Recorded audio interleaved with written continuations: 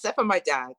My dad said the first things that came out of his mouth when they took the bandages off was, "You're so beautiful."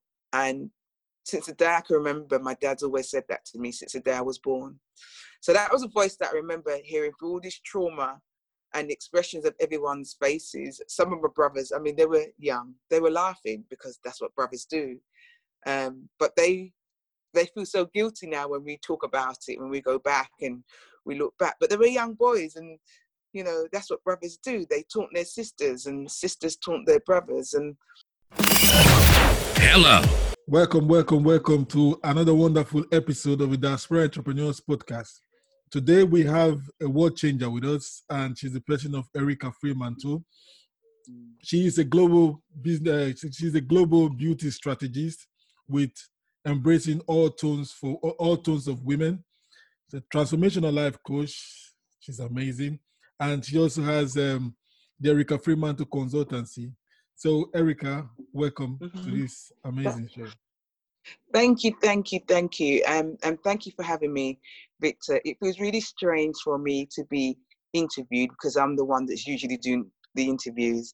And I decided today to do this interview with no makeup on at all. So I'm really being my transformational self. I'm being my true self.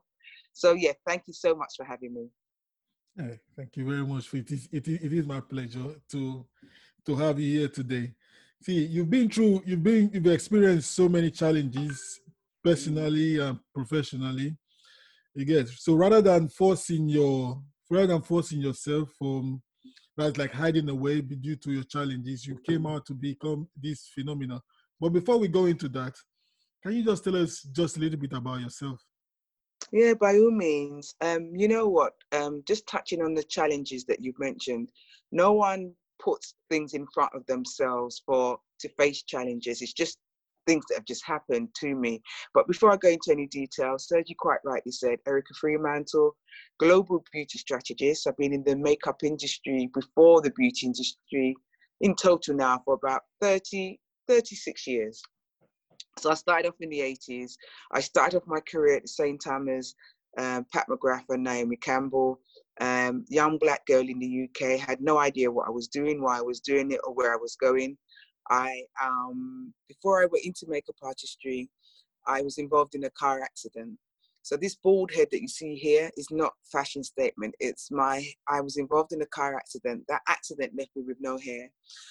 Multiple scars to my face and a near amputation of my left leg. So you can imagine being a young girl with your whole life ahead of you, so you thought, full of your prime, and all your friends were going to parties, going to clubs. And I was in a petrol station paying for petrol, and the lady came in and she lost control of her car. And instead of putting her foot on the brake, she put her foot on the accelerator, which then collided into me and made me into a human sandwich. My face landed in the glass. My hair apparently fell out there, and then my body went into shock. And the full impact of the car hit my left leg, and my left leg was broken in 5 places. I was rushed to hospital. And I remember this was in the 80s. I was rushed to King's College Hospital in South London, Camberwell Green. And they, I believe, wanted to use me as an experiment. They wanted to amputate my leg and mess around with my skin. But my parents wouldn't allow that. My father said to them, before amputating her leg, amputate mine. Give her the opportunity. If it heals, and if it heals incorrectly, then so be it. With the scars to my face was wrapped in bandages for, I think it was 3 months. And my hair loss, well, everyone knew that I'd lost my hair, but I didn't, because my entire face was wrapped in this bandage to heal my scars. It was only when the bandages came off my face, obviously my head felt light, and I knew my hair had been cut, but I didn't quite realize it had been shaved. And you can appreciate, if I had the bandages on my head for 3 months, even if I'd known, which I didn't know, that my head had been shaved, I would have thought it would still be some hair. But because of the shock of what my body went through, my hair never grew back. So when the doctors eventually took the bandage off my face, as terrible as my face was, it's not the first thing I noticed. Having had hair, a lot of hair, and then been given the mirror to look at my then face and head, I was just absolutely appalled. I was devastated. And when that revealing moment came, I had all my brothers. I had 5 brothers. I'm the only girl. My mum and my dad and a couple of my aunties were in the room at the time, and no one had to say anything. It was the horror on their faces that said it all. Except for my dad. My dad said the first things that came out of his mouth when they took the bandages off was, "You're so beautiful." And since the day I can remember, my dad's always said that to me since the day I was born. So that was a voice that I remember hearing through all this trauma and expressions of everyone's faces. Some of my brothers, I mean, they were young. They were laughing because that's what brothers do. But they feel so guilty now when we talk about it, when we go back and we look back. But they were young boys, and you know, that's what brothers do. They taunt their sisters, and sisters taunt their brothers. And I cried and I cried and I cried and I cried. I think I cried for years, more than days, weeks and months and years. Obviously, I was then taken home. I was taken home in a wheelchair and had to learn to walk again. But before even learning to walk, which was terrible for me, but it was learning to look at myself in the mirror. I couldn't do that. I just couldn't. I stayed in the house for 2 years. 1, because I couldn't walk, but 2, where was I going? I mean, I had no hair. My face was full of scars. I was, as far as I was concerned, extremely ugly. When I was at school, I was bullied as a child. I was told that I was ugly and I would never amount to anything. And my lips were so big, my eyes were too big, and my nose was too flat. Well, as far as I was concerned, this was confirmation of all of that. And this was the epitome. You couldn't get any uglier than I was. That was my school of thought. And so where was I going? I mean, I couldn't walk. I had a scar face. I had no hair.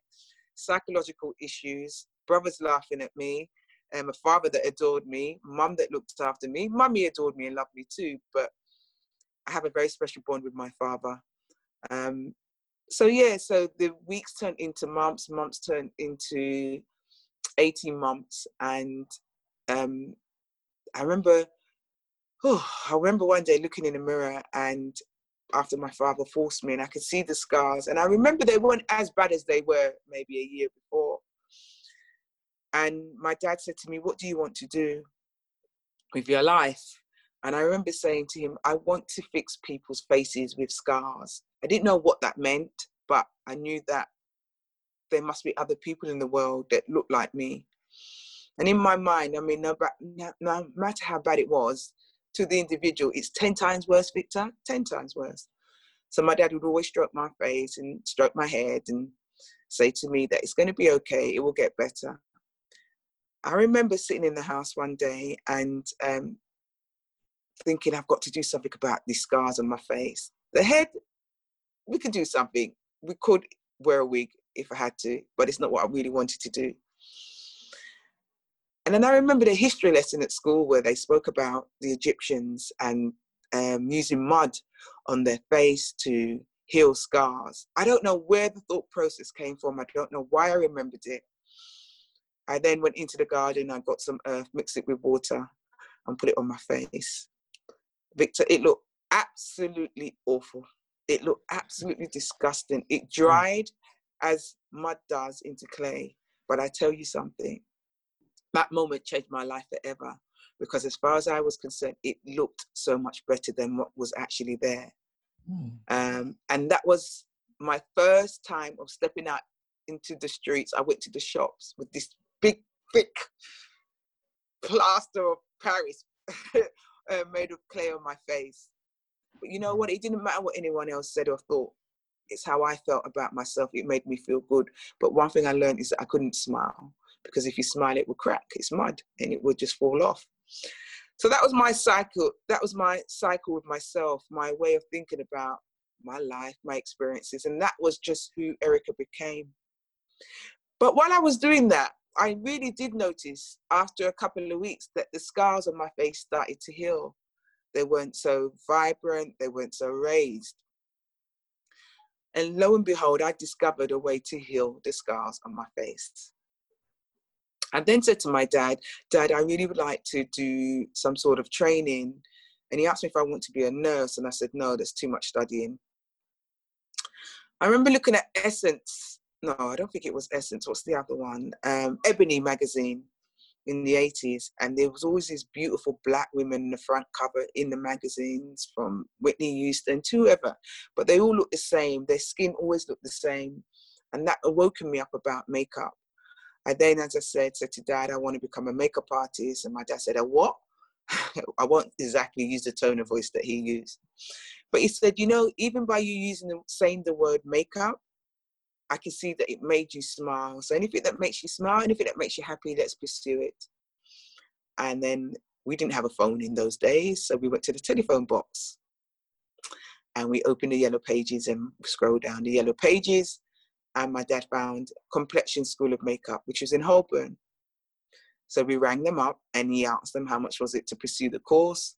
They said £3,000. My father nearly died in the phone box. £3,000 in the 80s is a lot of money. £3,000 now is still a lot of money. Yeah. It's still a lot of money. So what my mum and dad decided to do was sell their house, one of their houses. And my mum and dad paid for me to pursue this makeup course. And ironically, when I did this makeup course at Complexion School of Makeup, I passed with distinctions. I was the only black girl there. It was an international school in Holborn, as I said, and all the students there had flown in from all over the world, very wealthy backgrounds.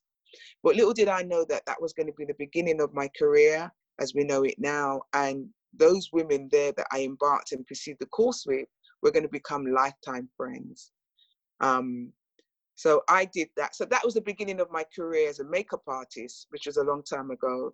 And how I got my first job, which I think is really relevant, is I was stuck at home after I'd been qualified, and a friend of mine rang me up. And she said to me, Erica, in Brixton Town Hall, because I lived in Brixton, there's going to be a fashion show. And they need makeup artists. And I think you should come along because you're now qualified. I said, why would anybody want a bald, scarred face woman with a limp? She said, just come and bring your kit. I've told them about you. So I went along with the view to do the makeup for a few for a few models that had arrived. These young women were 5'10", 5'11", 6 foot giraffes, beautiful looking women.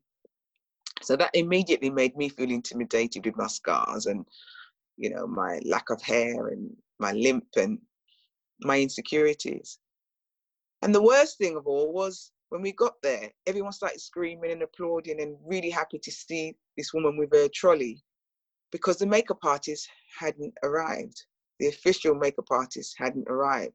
So I got literally thrown into the deep end, and I did the makeup for 50 women. I didn't know what I was doing. I happened to do their makeup, and obviously it was a success because there and then someone from Island Records was there. They saw the work that I did. They loved what I did, and they signed me to become an in-house makeup artist. And that's how my career started in the makeup and the beauty industry. Because it was kind of, I'm just going to bring you just a little bit back, because the mindset, how did you, I know, thank God for dads, because I'm a dad as well, so thank God for that. Well, your dad said you were beautiful. I have my second daughter now. She's got this, just, let me not say just like mine, but a little bit more than mine. But she doesn't, she's not really that confident about hers. Mm-hmm. Yeah, and she wants to like go on the wig, or want to go on the makeup. Not makeup, but the wig sometimes. How old is she? Just give me 2 seconds. She just walked in, and Okay. I would like for you to say something to her. Come on, say hello to her. She just walked in now. Yeah, you see her. You see Oh, me? hello there. Yeah. Hi, how are you? I'm fine. And what is your name? Tobo. Hello. As you know, I'm Erica Freeman. So lovely to meet you. Yeah. Can you just tell us something that she is beautiful the way she is? Well, I mean, I don't need to tell her she's beautiful, my darling. I want you to tell yourself that you're beautiful, because beauty starts from within. So I'm just being here now, being interviewed by your father live. And I was just telling them about my whole experience about how I lost my hair many, many years ago. But even before losing my hair and going to school, people told me that I was ugly. They told me that I'd never amount to anything.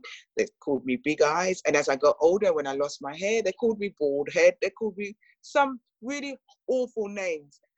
Now I look at myself and I know that I'm beautiful, but I believe that I'm beautiful because it comes from within. So just to add to what your father's asked of me, Victor's asked of me, you are absolutely gorgeous. But it doesn't matter how much I tell you, you have to believe that. Okay? So you are absolutely beautiful. Yeah, Yeah, thank you. good. No problem. All right, No thank you, problem. Rita. Thanks. No problem. Yeah.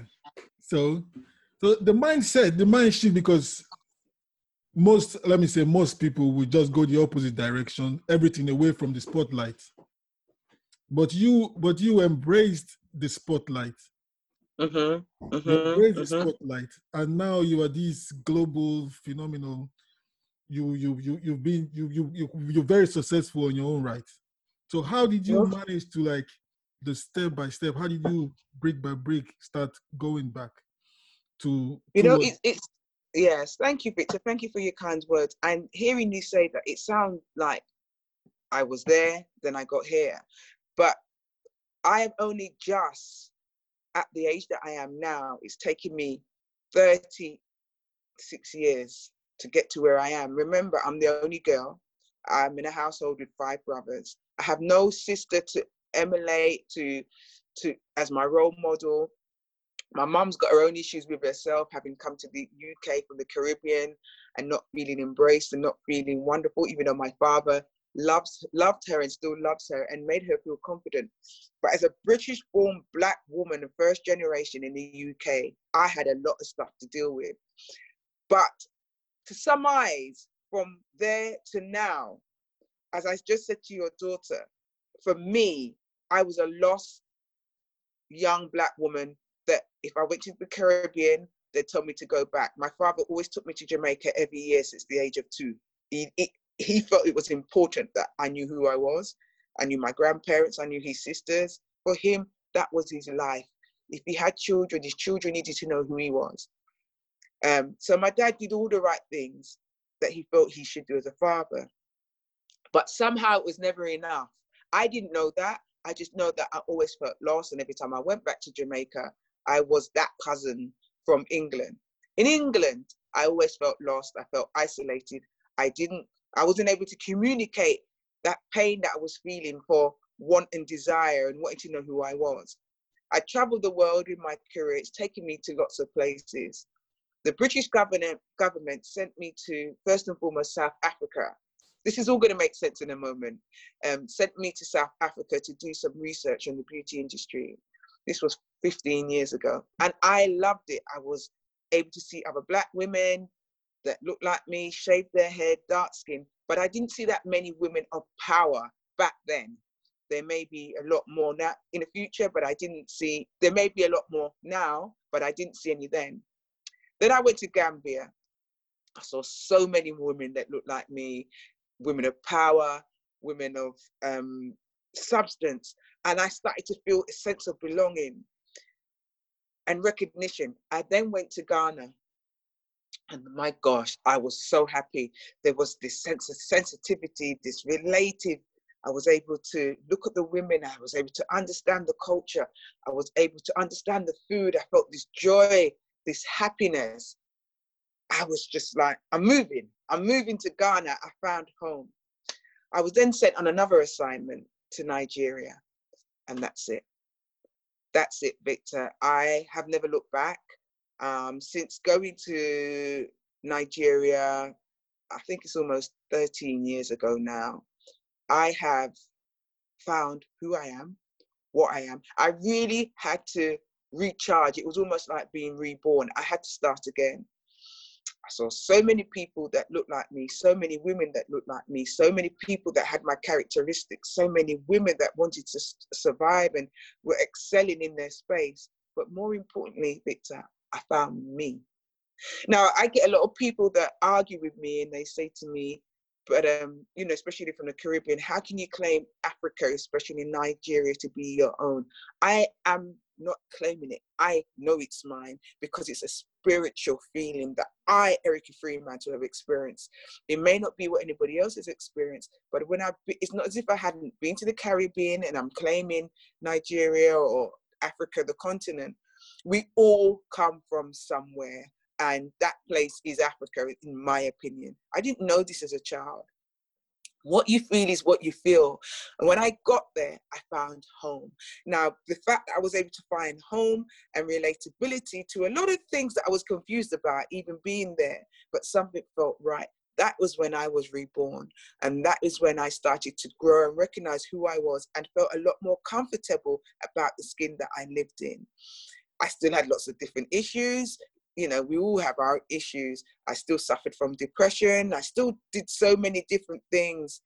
But as a whole, as a woman, as a human being, I felt home in Nigeria. And I have never felt more comfortable about the woman that I am, the skin that I live in, and the opportunities that have arisen from being in Nigeria. And I've now used that expertise and that knowledge to bring back to the UK and other parts of the world when I'm in America. And when I talk about embracing all tones, when I talk about culture, when I talk about heritage, when I talk about feeling whole as a person, it's because I have found me and I went home to find my spirit. That is so. What I hear from you now is that no matter where you are, if you are still on this journey, it doesn't matter where you are. You still go through stuff, but it's a gradual process. It's not like you're jumping from here to here immediately, going from being depressed or going from not knowing who you are to this very powerful you in just a flick of a finger. That's what I'm hearing now. So for those who will be listening to this, or for those that are listening to us, it's just that they should understand that it is a journey, it is a process, and it might take as long as they want, but the decision has to come from you, basically. Want to change. Yes, yeah. And I also think a lot of it is about the people you surround yourself with and the environments that you're in. If you are around positive people that embrace and accept you for who and what you are, you can only but grow. It's like feeding, you know, a seed. If you put water on it and you nurture it, it will grow with love. But if you put too much water on it, it will drown. And if you don't give it enough water, obviously it will dry. And I needed, where I was in my life, I needed to find that place of solace with people that would just accept me for me. So invariably, there was something inside of me that was lost, that was searching, you know, and I never ever felt like I belonged. Now, being a mature woman and having lived as long as I have, I'm very grateful for all the experiences, but I truly have the right to call myself a transformational coach, even though I am trained in that said area, because I have transformed my own life. I've sourced the help that I've needed. I'm very proud of where I am. I look forward to the future, whatever that may be. I'm happy about the woman that I've become. And I feel I'm so fortunate to be able to share my mishaps and my good times. I've had, you know, loads of good times too, with those that are coming up behind me, with especially all of this Black Lives Matters that's happened of late in the media. But as far as I'm concerned, it's been happening every day of my life, you know. Just because the media it's been emphasized on the media doesn't mean that it's just started. It's always been there. It's how we've always lived as Black people in the diaspora, whether we've noticed it or not. We all know somebody that's gone through something negative or being suppressed because of the color of their skin. However, my answer to that, Victor, is We can't change who we are. We will never change who we are. And why should we change who we are? But we have to create our own spaces, our own tables, build upon those, and bring up those that are worthy, not just because you're Black, but those that are worthy to be in your space. Just get on with it and do what we need to do in a very positive light. And that's what I'm trying to do. Wow, that is so powerful. I totally agree with you. And I saw one of your interviews that you say you only work with women because you've never been a man. So why is that? Okay, so you saw that on Netflix. It was a documentary called Skin, where I had to speak about different periods of my life. And there was a point in time where, as I mentioned before, that I didn't like the skin that I lived in. But I was always proud to be Black, but I always wanted to be a different shade of Black, because growing up, and maybe even now, there's a school of thought that the lighter you are, the more priorities you, or the way you are treated differently. But, forget all of that. I won't say forget it for those that are still living it, because it's still very important, but I've come through that. Well, I've never worked with men. I can only be honest. I have never been a man. So my school of thought, I can't think like a man. I can only ask advice from men. But as a woman, I've been married and divorced twice. I've had a child. I've done so many things as a woman.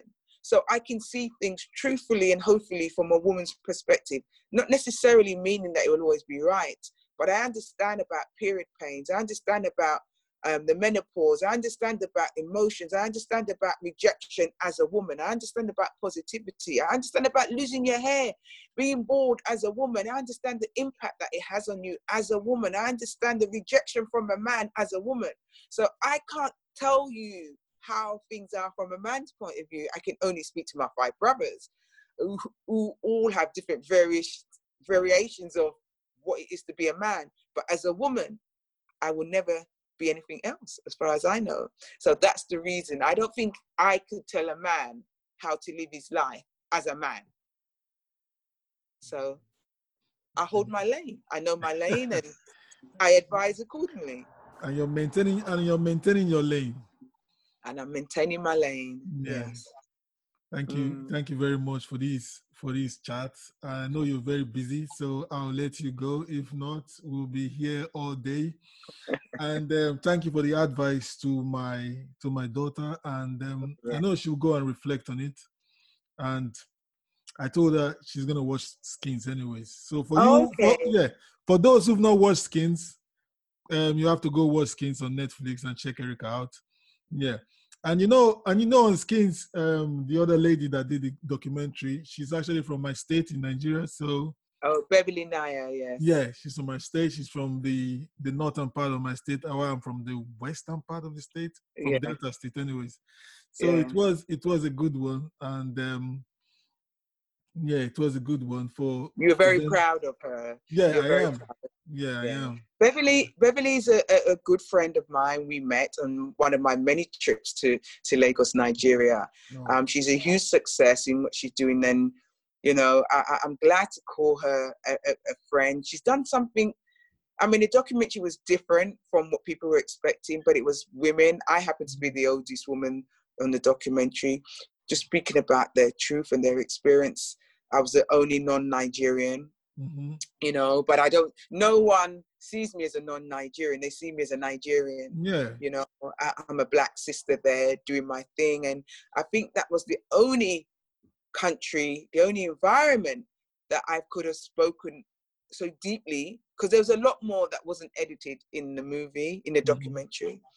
But it was an honor and a privilege to be part of that. And that is one of the reasons why we set up ETAL, Embracing All Tones of Women, as a platform to recognize predominantly women and men for their achievements in the creative production, beauty, film, fashion industry, to become a member of our platform, to enable them to meet like-minded and other professionals like themselves, to hopefully mentor them and encourage them to grow. We also recognize icons.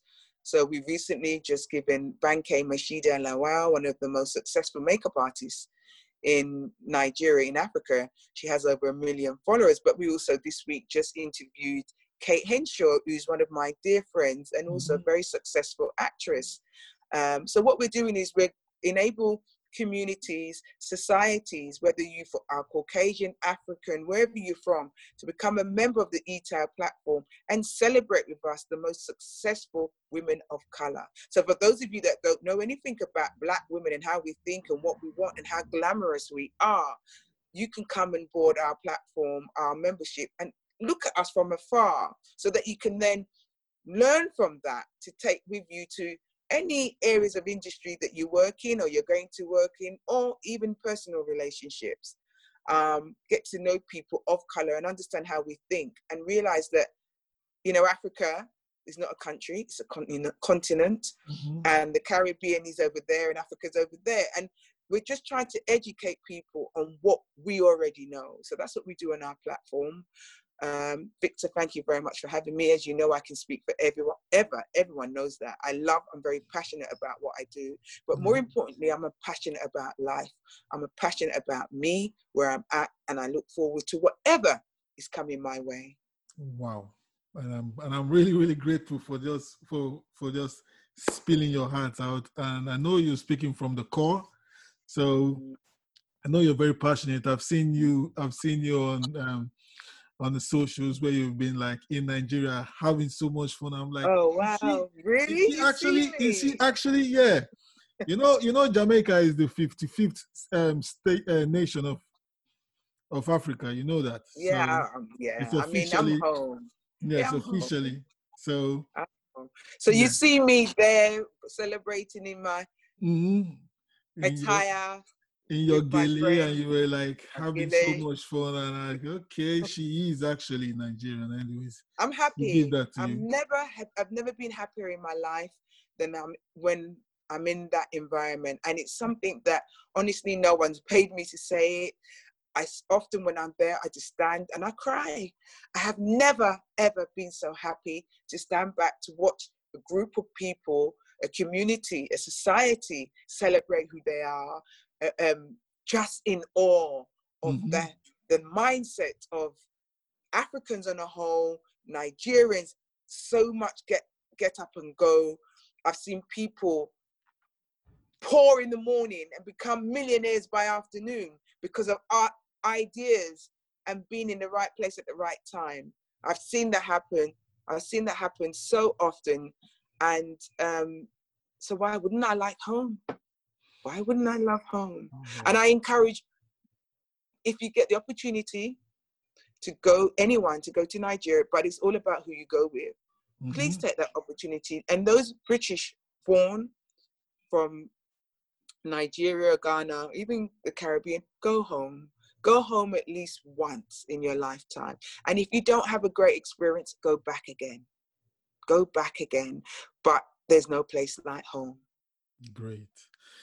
I'm doing in by next month, I guess. I'll be doing a move back summit, a move back to Africa summit.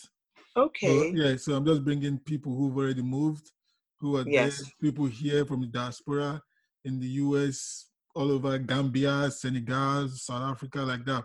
Bringing them together to one platform. We'll just be like gisting and talking about the opportunities and how you need to visit. If it's just to visit, just visit.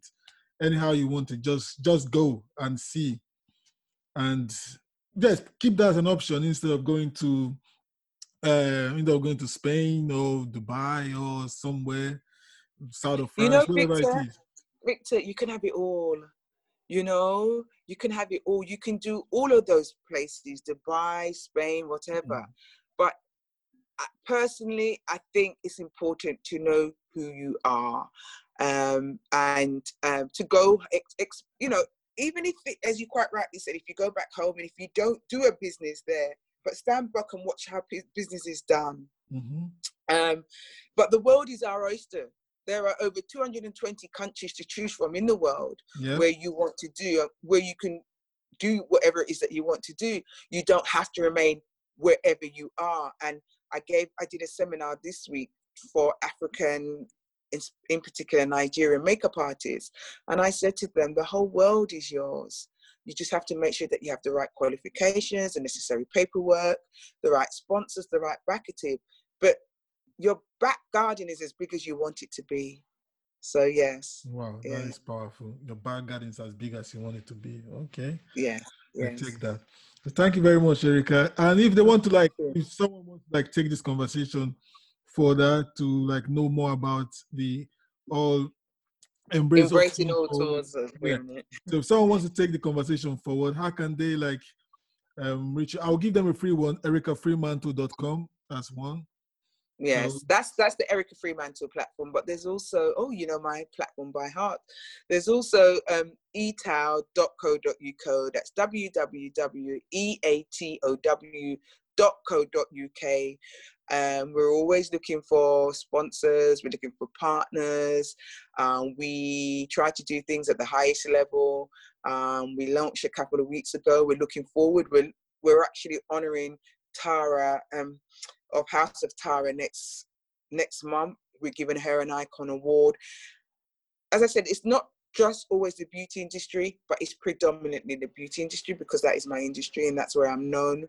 But we recognize talent and we bring that talent into the diaspora so that the people here in the UK or wherever get to understand that there's more to the African woman or the Caribbean woman than what they envision her to be. We are good at everything that we put our hands on. So we celebrate ourselves. Great. So thank you again and again and again for being part of this show. And I'm really, really grateful for this conversation. I'm grateful too. And thank you for having me, Victor. Even though I said I only had 15 minutes, you've had 45. You've had 45 of my minutes and 45 minutes well done. Thank you so much. And it was an investment into me and my family. Thank you. Oh, no problem. And give my love to your daughter. No worries. I will definitely. Tell her I said that she's beautiful. Yes, I will definitely. So thank you very much for being part of the show. We really appreciate you here. Listen, we all have ideas and visions of how we see our lives, but without strategic moves, it will remain a pipe dream. As an accountability coach and your success partner, I help and support my clients to build their dream business or their dream lifestyle and make it a reality. So talk to me today, no matter how crazy your business vision is or how crazy your ideas are, we can build structure to make it a reality. So send me an email or click the link below to talk about your ideas now. It is your dream. It came to you for a reason. So be responsible because the world is waiting for you to act. Thank you. Until next time, this is Victor Osio. Be great.